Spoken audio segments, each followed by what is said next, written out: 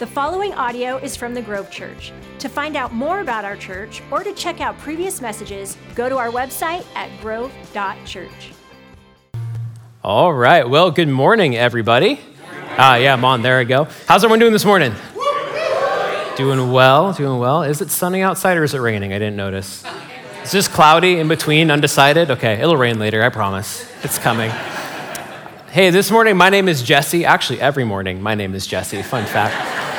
I'm the youth pastor, also the young adults pastor here at the Grove Church. Just want to say welcome to you. So glad that you guys are here this morning. It is a little cozy, so as people are coming in, maybe you feel led to scoot in towards the center to create some space. Thank you so much for being flexible with that.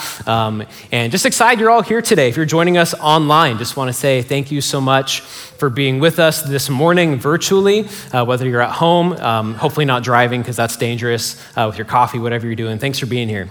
And so today, I have the opportunity to continue on in our series, Love Where You Live. And a little bit about me. Again, I'm a youth pastor here. My wife's name is Joy. She's pretty incredible. And she's actually not here right now. She'll be here at the 11 o'clock. But usually she's on stage, singing, doing worship. But she's taken a step back from that for a season because we are expecting our baby girl who's due on this Thursday, and so to my knowledge, she's not in labor currently, but we'll see what happens. Anyways, we're about to be parents, super excited for that, and really also just excited about what God is doing in the next generation in our church.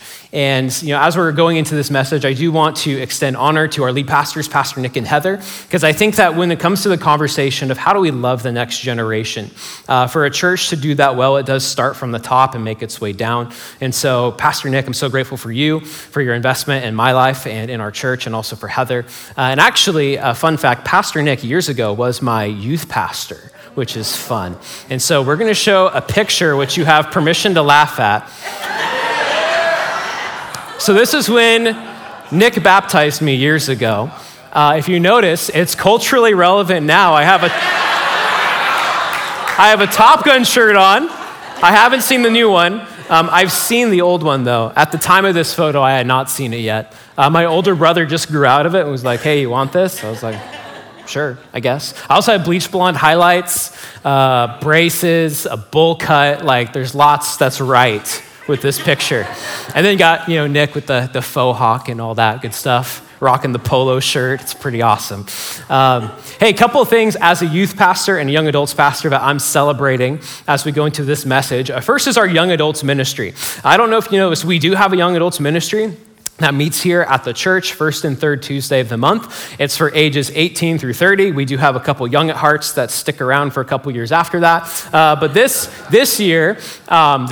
week, we had a barbecue down at Jennings Park. And can I just tell you, there's a great sense of just fun and community with our young adults. And young adults actually turns 1 year old this month. It wasn't a ministry that we had for a while. A lot of the credit for that goes to Pastor Aaron for dreaming that up and starting it, and then having me take it over because he's my boss. So yes, sir. So there's that. The next thing I'm celebrating, this picture was taken at our youth ministry, Grove Youth, this past week. And what's cool about this, one, there's students worshiping. Just ignore the one that's texting in the front. But what's awesome about this picture is this is the first time in our time as youth pastors that we've had a fully student-led team with no adults on the stage with them helping or coaching. And so they led their peers this week. That's what we're celebrating. Really exciting. And so my wife, Joy, she's really done an incredible job with building them up and developing the next generation. I tell our students all the time, I don't believe that you're the future of the church. I believe that you are the church. And so seeing them start walking that out now is really cool. Hey, today we're talking about the next generation. Specifically, how do we love the next generation? And as I was prepping for this message, and I thought through the idea of generations, it's interesting that things are constantly changing over time across generations. I think back to when I got my very first cell phone. Anyone remember your first cell phone? Yes. Probably lots of us were different ages around the time. Anyone remember when it was the big brick like this? It doubles as a self-defense weapon. Just take a shot at somebody. But I remember my very first phone was this little T-Mobile flip phone, okay? It had the T9 texting. Anyone still have a flip phone in the house? Okay, there are some hands. I don't know how I thought those were all shut off by now, but they're still working. My very first phone though, T-Mobile flip phone. And for all of the parents where you have teenagers who have their own phone, I want you to imagine for a second that one, they have a flip phone that doesn't have like any kind of games or anything like that. The pictures are super grainy. There's no Snapchat. None of that is real yet. And they also, they also have to share the phone with their siblings. Imagine the chaos in your household if all of your kids had to share one little rock, right, as like their phone.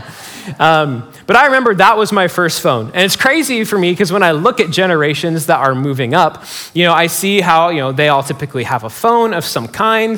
The age they get phones is getting younger and younger. And for me, that's pretty new. And for some people in this room, the fact that I got a flip phone in junior high was probably pretty new for you too. And it's just the nature of the fact that generations change over time. And the things that matter to each generation, the things that mark each generation are always different. And for all of us, if we're to be completely honest, we would say that probably relating to younger generations becomes more challenging with every year that goes by. And as a youth pastor, this has even been true for me, because I feel like almost every few months they have a new word that means something else. And I know I really dated myself by saying that. I remember when lit was a thing.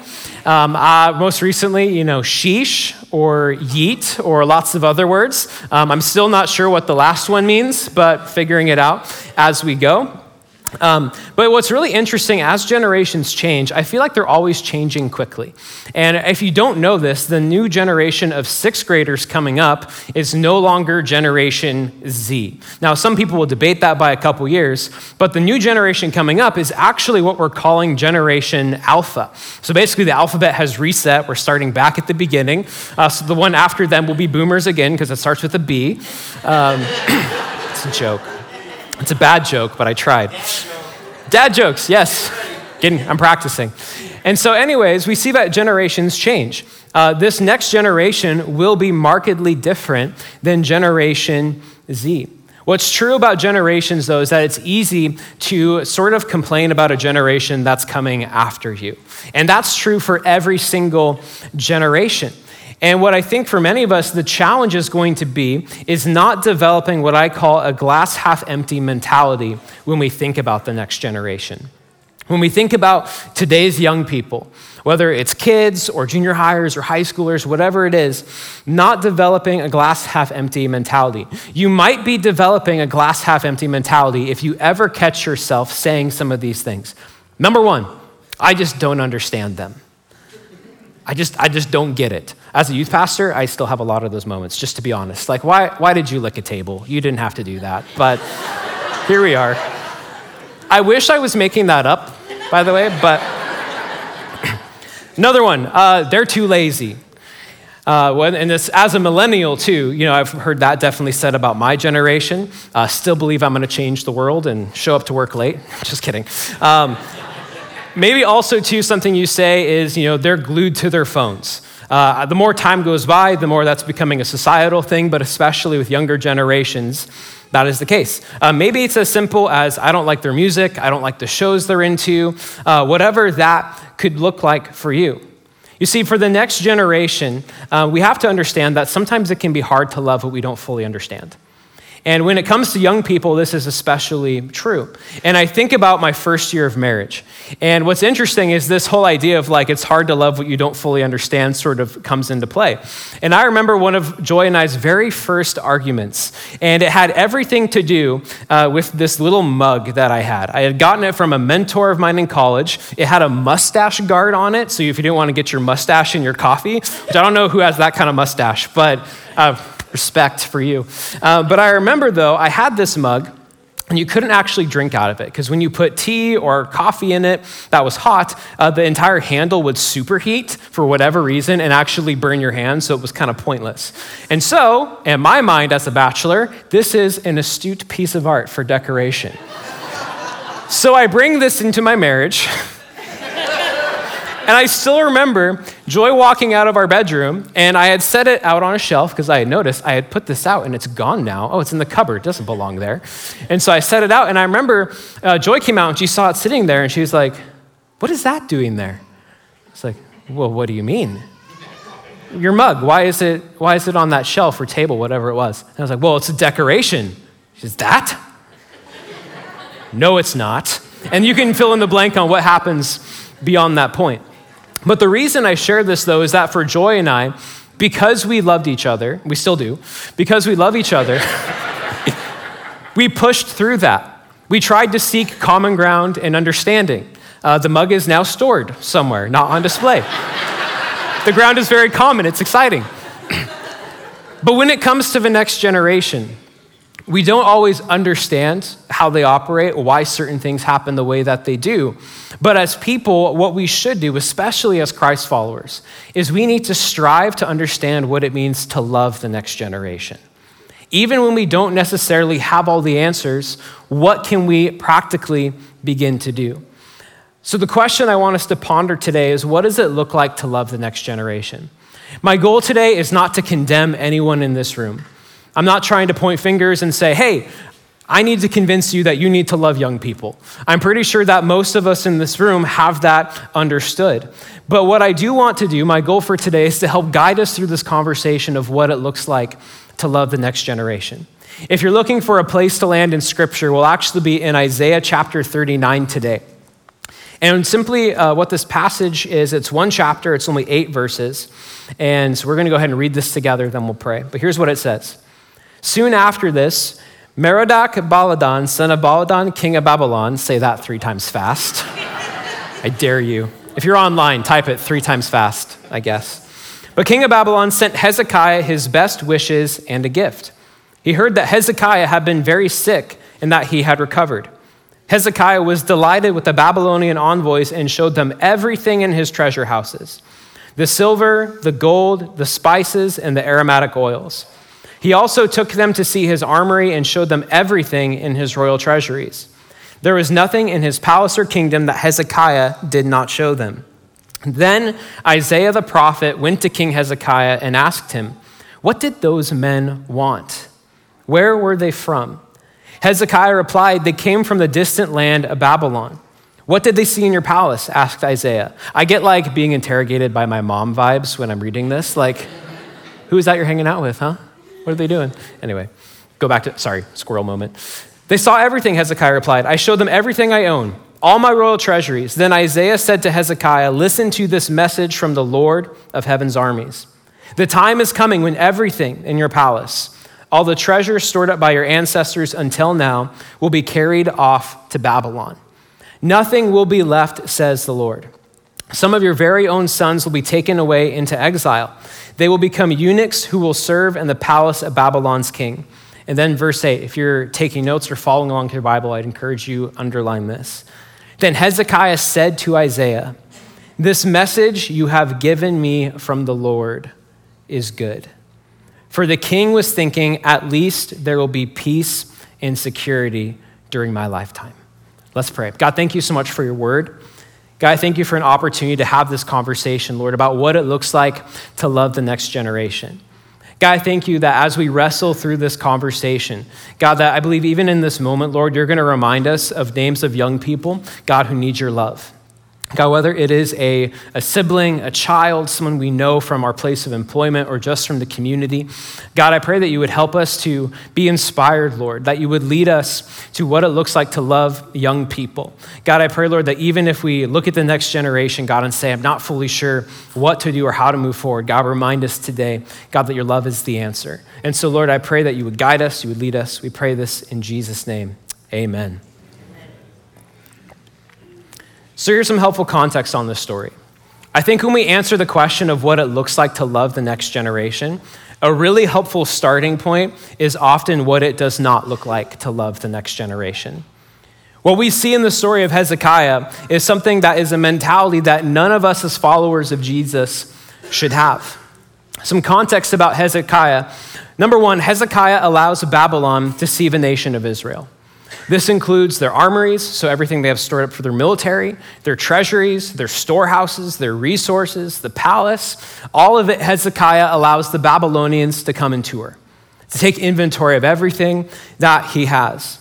If you're familiar with the story, the Babylonians are the nation of people who will one day come back and capture the Israelites, lead them into exile, plunder their nation, and that story is lined out in Scripture. This prophecy that Isaiah provides for us winds up coming true.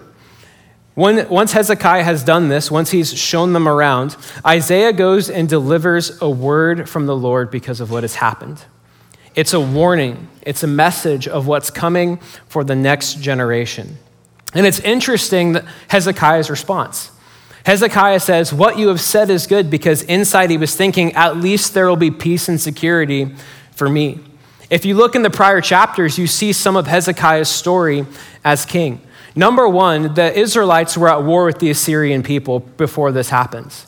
And God shows up in a miraculous way and delivers them. He defeats the Assyrian army. The Israelites are credited with the victory. Well, God is credited, but they have God on their side. This all happens. And it's interesting because this incredible miracle happens. Right after this, Hezekiah becomes deathly ill. And when Hezekiah is ill and on his deathbed, Isaiah the prophet again comes to him and says, hey, you're not going to recover from this. He has such great words of encouragement. Doesn't that Isaiah guy? Isn't he great? But he shows up and says, you're not going to recover.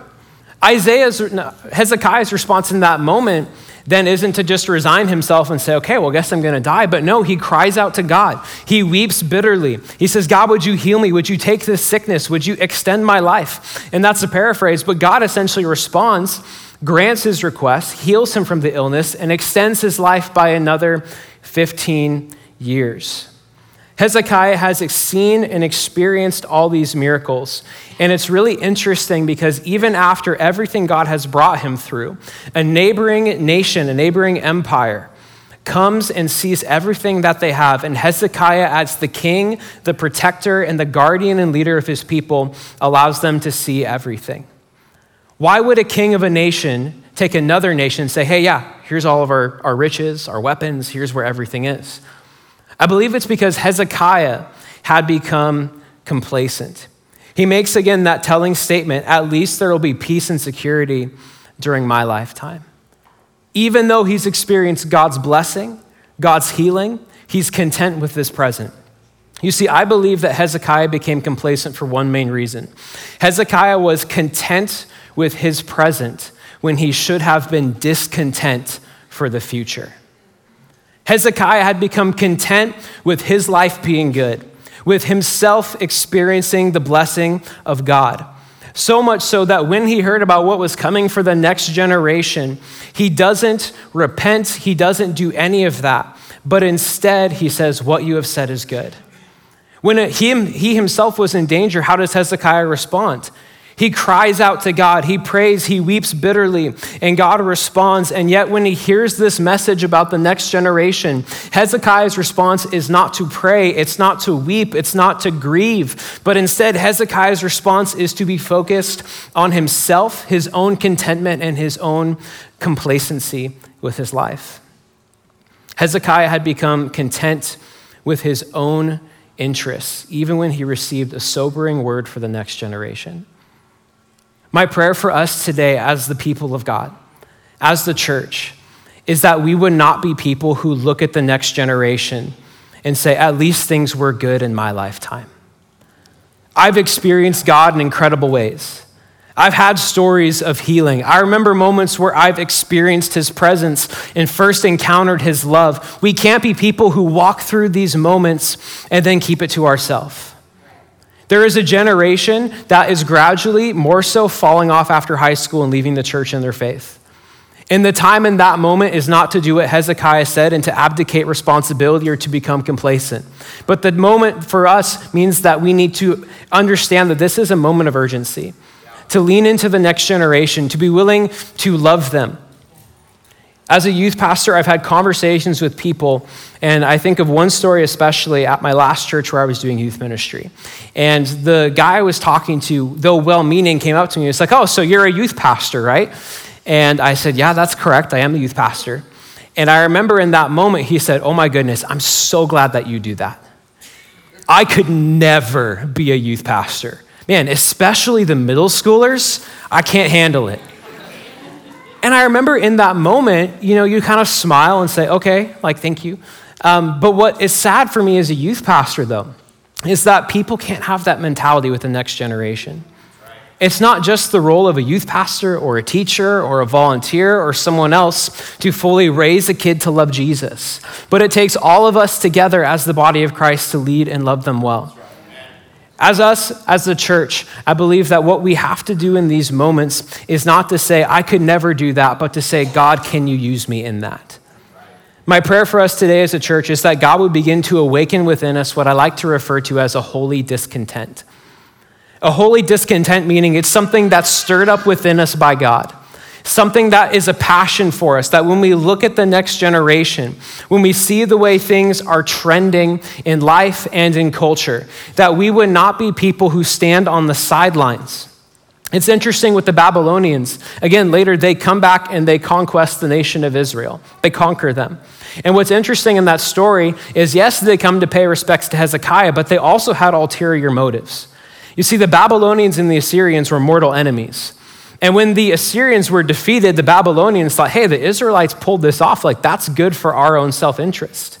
In our culture, we have to remember that there's a lot of things that might seem good. Things that might seem they seem to have the best intentions. But oftentimes, there's a lot of influences in our culture that are vying for the attention of our young people that do not actually have their best interests in mind, but have ulterior motives. As the church, it is on us to be willing to say, I may not have all of the answers in these moments. I may not fully understand what to do, but I know that God loves me and I want them to experience that same love. I think back to a story from my youth ministry days when I was in Port Orchard. And it was after a youth night, and I remember walking out of our youth room into our church's main auditorium. And they had these balconies that were hallways with classrooms on the side where the children's ministry would meet. And they had these big metal safety railings that went down the side.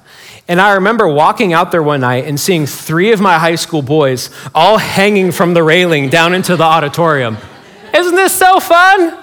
What if we die? And I remember walking out there and looking at them, and you know what I didn't do in the moment? I didn't walk out and be like, they'll figure it out. But no, in that moment, I remember yelling dude, what are you doing? Get down from there. You could literally die. There's chairs beneath you. This is not good. For you and I, when we think about the next generation, so often I think the temptation that we feel is, man, I see the path they're going. I see the way that culture is trending. I hear that they're falling away after high school. I hear all these things. And yet sometimes I think our tendency is to try to turn around and to say, oh, they'll figure it out. They'll figure out a solution. But in the reality, we as God's people need to be willing to lean in and to love them. Some examples of what we see students going through today. Again, we've referenced a couple times students leaving their faith after high school. Academics in our community are a big struggle. It's why we do tutoring. And can I tell you that when you have those moments in a tutoring conversation where, yes, you're helping with school and you're guiding them along, you're also building relationship. And you begin to get a sense of, man, these kids are really struggling, not only academically, but also on a personal level. And it's so cool to see tutors come alongside them and build relationship and say, yes, I'm going to help you, but I'm also going to care about you. We see students who are dealing with addiction to drugs and alcohol. We see anxiety and depression in our young people only accelerating with every year that goes by. We have issues of gun violence in our nation, which our kids are having to navigate conversations when they go to school about it throughout the week. There's a lot of big problems and issues that are legitimately concerning that we see when we look at the world around us. And I think for us today, it can be easy to look at these problems and to say, man, that is a problem. That is overwhelming. God, when I see all these different things going on in the world, if I'm honest, I don't fully know what to do. And so what we turn to, right, is social media. We turn to politicians. We turn to all these other areas of life where we think well, maybe if we go this route, then they'll be able to help and figure out a solution. But as followers of Jesus, what if the solution wasn't so complicated? What if it was actually a little more simple than we make it out to be? You know, a few weeks ago, I love that Pastor Nick, he shared a post, and this was after the Uvalde school shooting that happened down in Texas recently. And the post was written by a dad who I believe is a pastor. His name's Austin Fisher. And he writes this post about how he learned of the shooting that had happened as he's driving, going on vacation with his boys to Colorado. And as he's driving along, he hears about this news and he begins to wrestle with this tension of how do I tell my kids about this? He expresses the sentiment that like everyone else, when these tragic things happen, he wants to have a solution. He wants to have a fix for the problem. And I think all of us feel that drive right within us because we see things that are wrong. But for him in himself, he comes to the place where he says, there's no one big solution that I myself as a man can do. But what I can do is I can love my boys well. I can teach them what it means to follow Jesus. I can teach them how to be a good, upstanding member of society who loves Jesus. Because so often when we see these tragedies happen, it's often committed by young men who have absent fathers or uninvolved fathers in their life. And what would it look like for us as the church to say, we're going to lean into the next generation? Those kids who maybe don't have an involved dad, what would it look like to say, hey, we're going to love them. We're going to come alongside them, even if we're not directly the parent. In that post, he shares a quote by Wendell Berry. And the quote says this: a couple who make a good marriage and raise healthy, morally competent children are serving the world's future more directly and surely than any political leader, though they never utter a public word. Even broadening this beyond just parents, I think that for many of us as followers of Jesus, who have experienced his grace and his hope and his love and the transformation in our hearts, I think for us, when we think about, is there a big solution? I think it starts small. I think it begins with loving the young people that are within our circle of influence. Saying, I may not have all the answers, but what I do have is God's love that is embodied in me, and I'm going to live it out in my actions and how I serve and in how I love. What I love about being a youth pastor is I get to lead a team of people who are so consistently involved in the lives of students, who are passionate about them, who care about the things that they go through, who understand that their role is not necessarily to parent, but rather it is to come alongside parents and families in the faith development of their children. Some leaders I think of when I go through this conversation, I think of a Greg and Emily Heinrichs, who are actually sitting right over here. What I love about Greg and Emily is they've been serving in youth ministry since long before I was the youth pastor, starting with Pastor Aaron, right? Andrew? Farther? Okay, yes. Okay, cool, great. Yes, we figured it out. But what I love about Greg and Emily is that they've been serving long enough to see the fruit of their labor. They have students from years ago who they still have relationship with, who they still talk to, who I believe still come over for dinner sometimes. They have these relationships that they've built over time that comes with continued faithfulness. I think about a Jordan Huntley, who I don't know if he's in here right now, but Jordan Huntley is one of those guys in a youth ministry setting who reaches kids that may not dial in and connect well if it wasn't for Jordan. And what I mean by that is when you walk into a youth gathering and maybe you've seen it as a parent and there's teenagers running around and things are crazy and fun and all that going on, if you're more of an introverted kid, you can feel overwhelmed by that.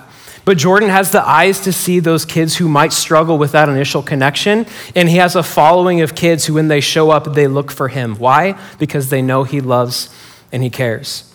I think about a Josh Neisinger. And Josh not only is a teacher in our school district, Josh also is playing keys this morning, but he also serves in tutoring on a weekly basis on Wednesdays from 4 to 6 p.m. And what I love about Josh is that he goes from teaching math all day to helping students understand math when they get out of school. I imagine how that conversation goes, right? Like kid walks in, okay, I have all this math homework from Mr. Neisinger. Oh, hi, Mr. Neisinger. Funny that you're here. I'll get it done, I promise. That has to be a fun conversation that happens. But here's what I love about these youth leaders. about these tutors, about these people who are invested in next generation. And there's others who are in this room who I wish I could talk about all of you. We just don't have time. What I love about all of these people is none of them claim to have the answer to everything that happens in the life of a student. There are still situations where sometimes all you can do is what's called a ministry of presence and just be there and love. But what they do have is the love of Jesus. What they do have is the hope they've experienced. And when they interact with a young person, it's not just solving a math problem. It's not just telling them, hey, get off the roof. It's not just all these other things. But it's saying, hey, I'm going to be present in your life. I'm going to love you. I don't necessarily have all the answers for what you're going through, but I'm going to be present with you. See, what many of us need to be encouraged with today is that you can be sure of how you love when you're unsure of what to do. You see, so often we get caught up on what is the solution to this problem. What if for us as followers of Jesus, the solution was to start small and to love the young people who are in our circle of influence? That could be through a youth ministry setting. That could be through Grove Kids. That could be through volunteering in the community, whether it's out of school or the Boys and Girls Club or whatever that could be. What would it look like for us to be sure of how we love when we're unsure of what to do? A question people keep asking me as we approach the birth of our daughter is, so are you ready? Can I just be honest for a second? I'll give you all the answer right now. I don't know. I don't really know how to answer it anymore because I think the question is a little loaded. They know you're not ready when they ask, right? And everyone's well-intentioned, so I'm not mad, but it's just that thing. And when I think about it though, my daughter's gonna show up regardless of if I'm ready.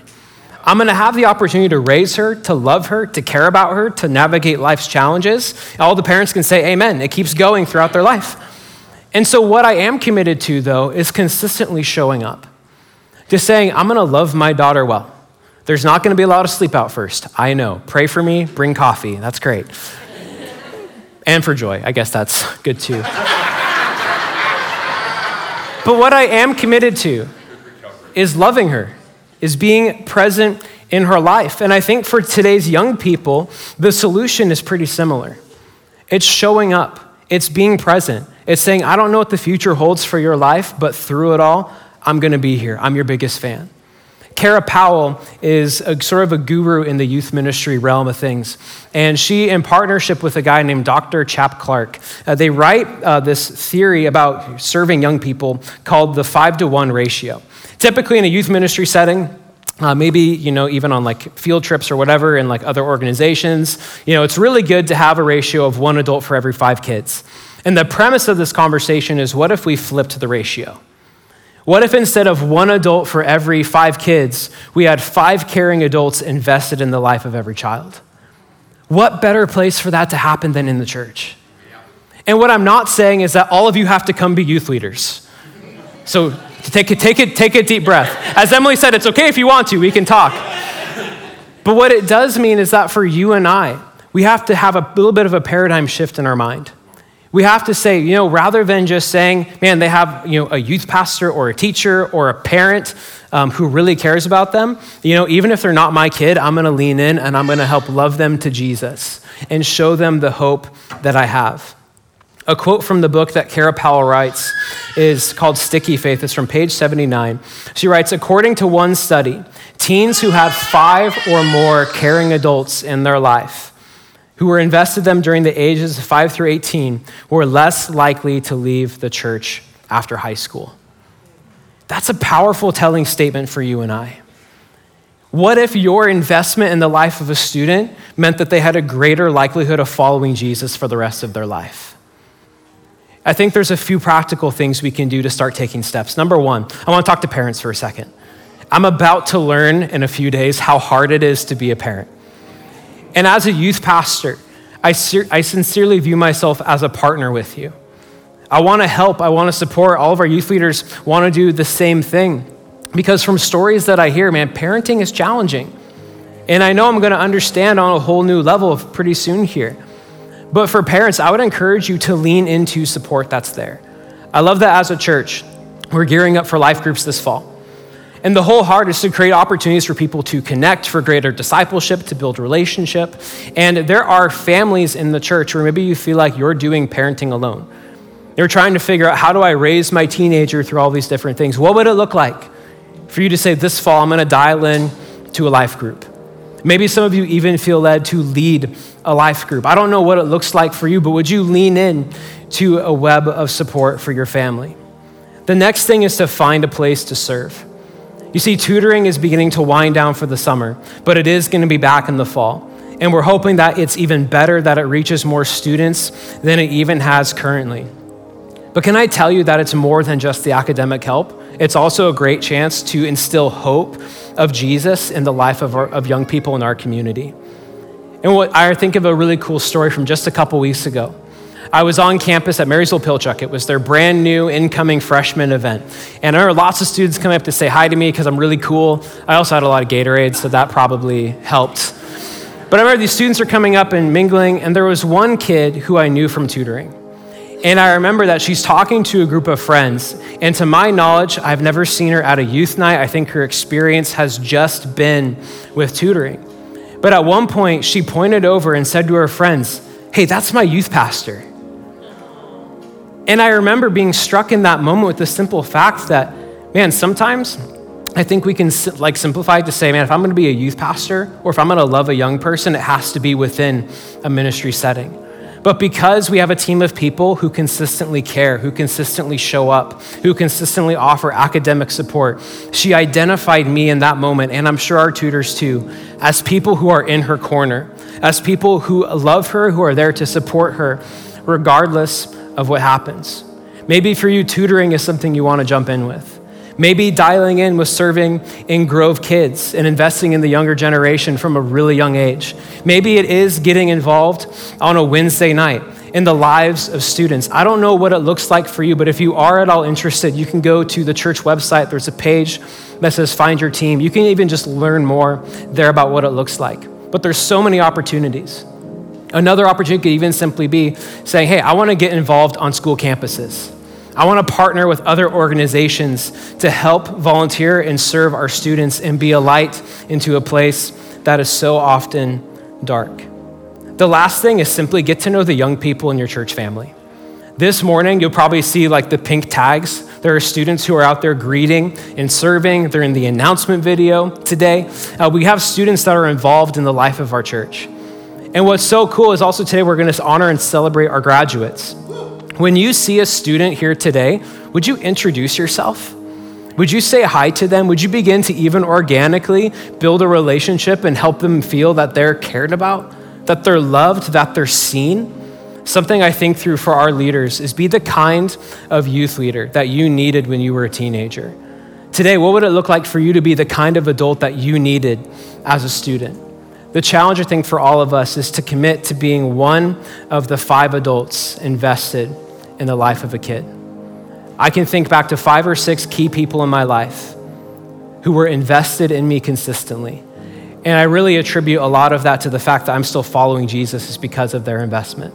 Would you commit to being one of the 5? I'm going to pray. God, thank you so much for today. God, thank you for the opportunity, Lord, to love the next generation. God, I thank you that we don't have to do this alone, but God, we have you with us.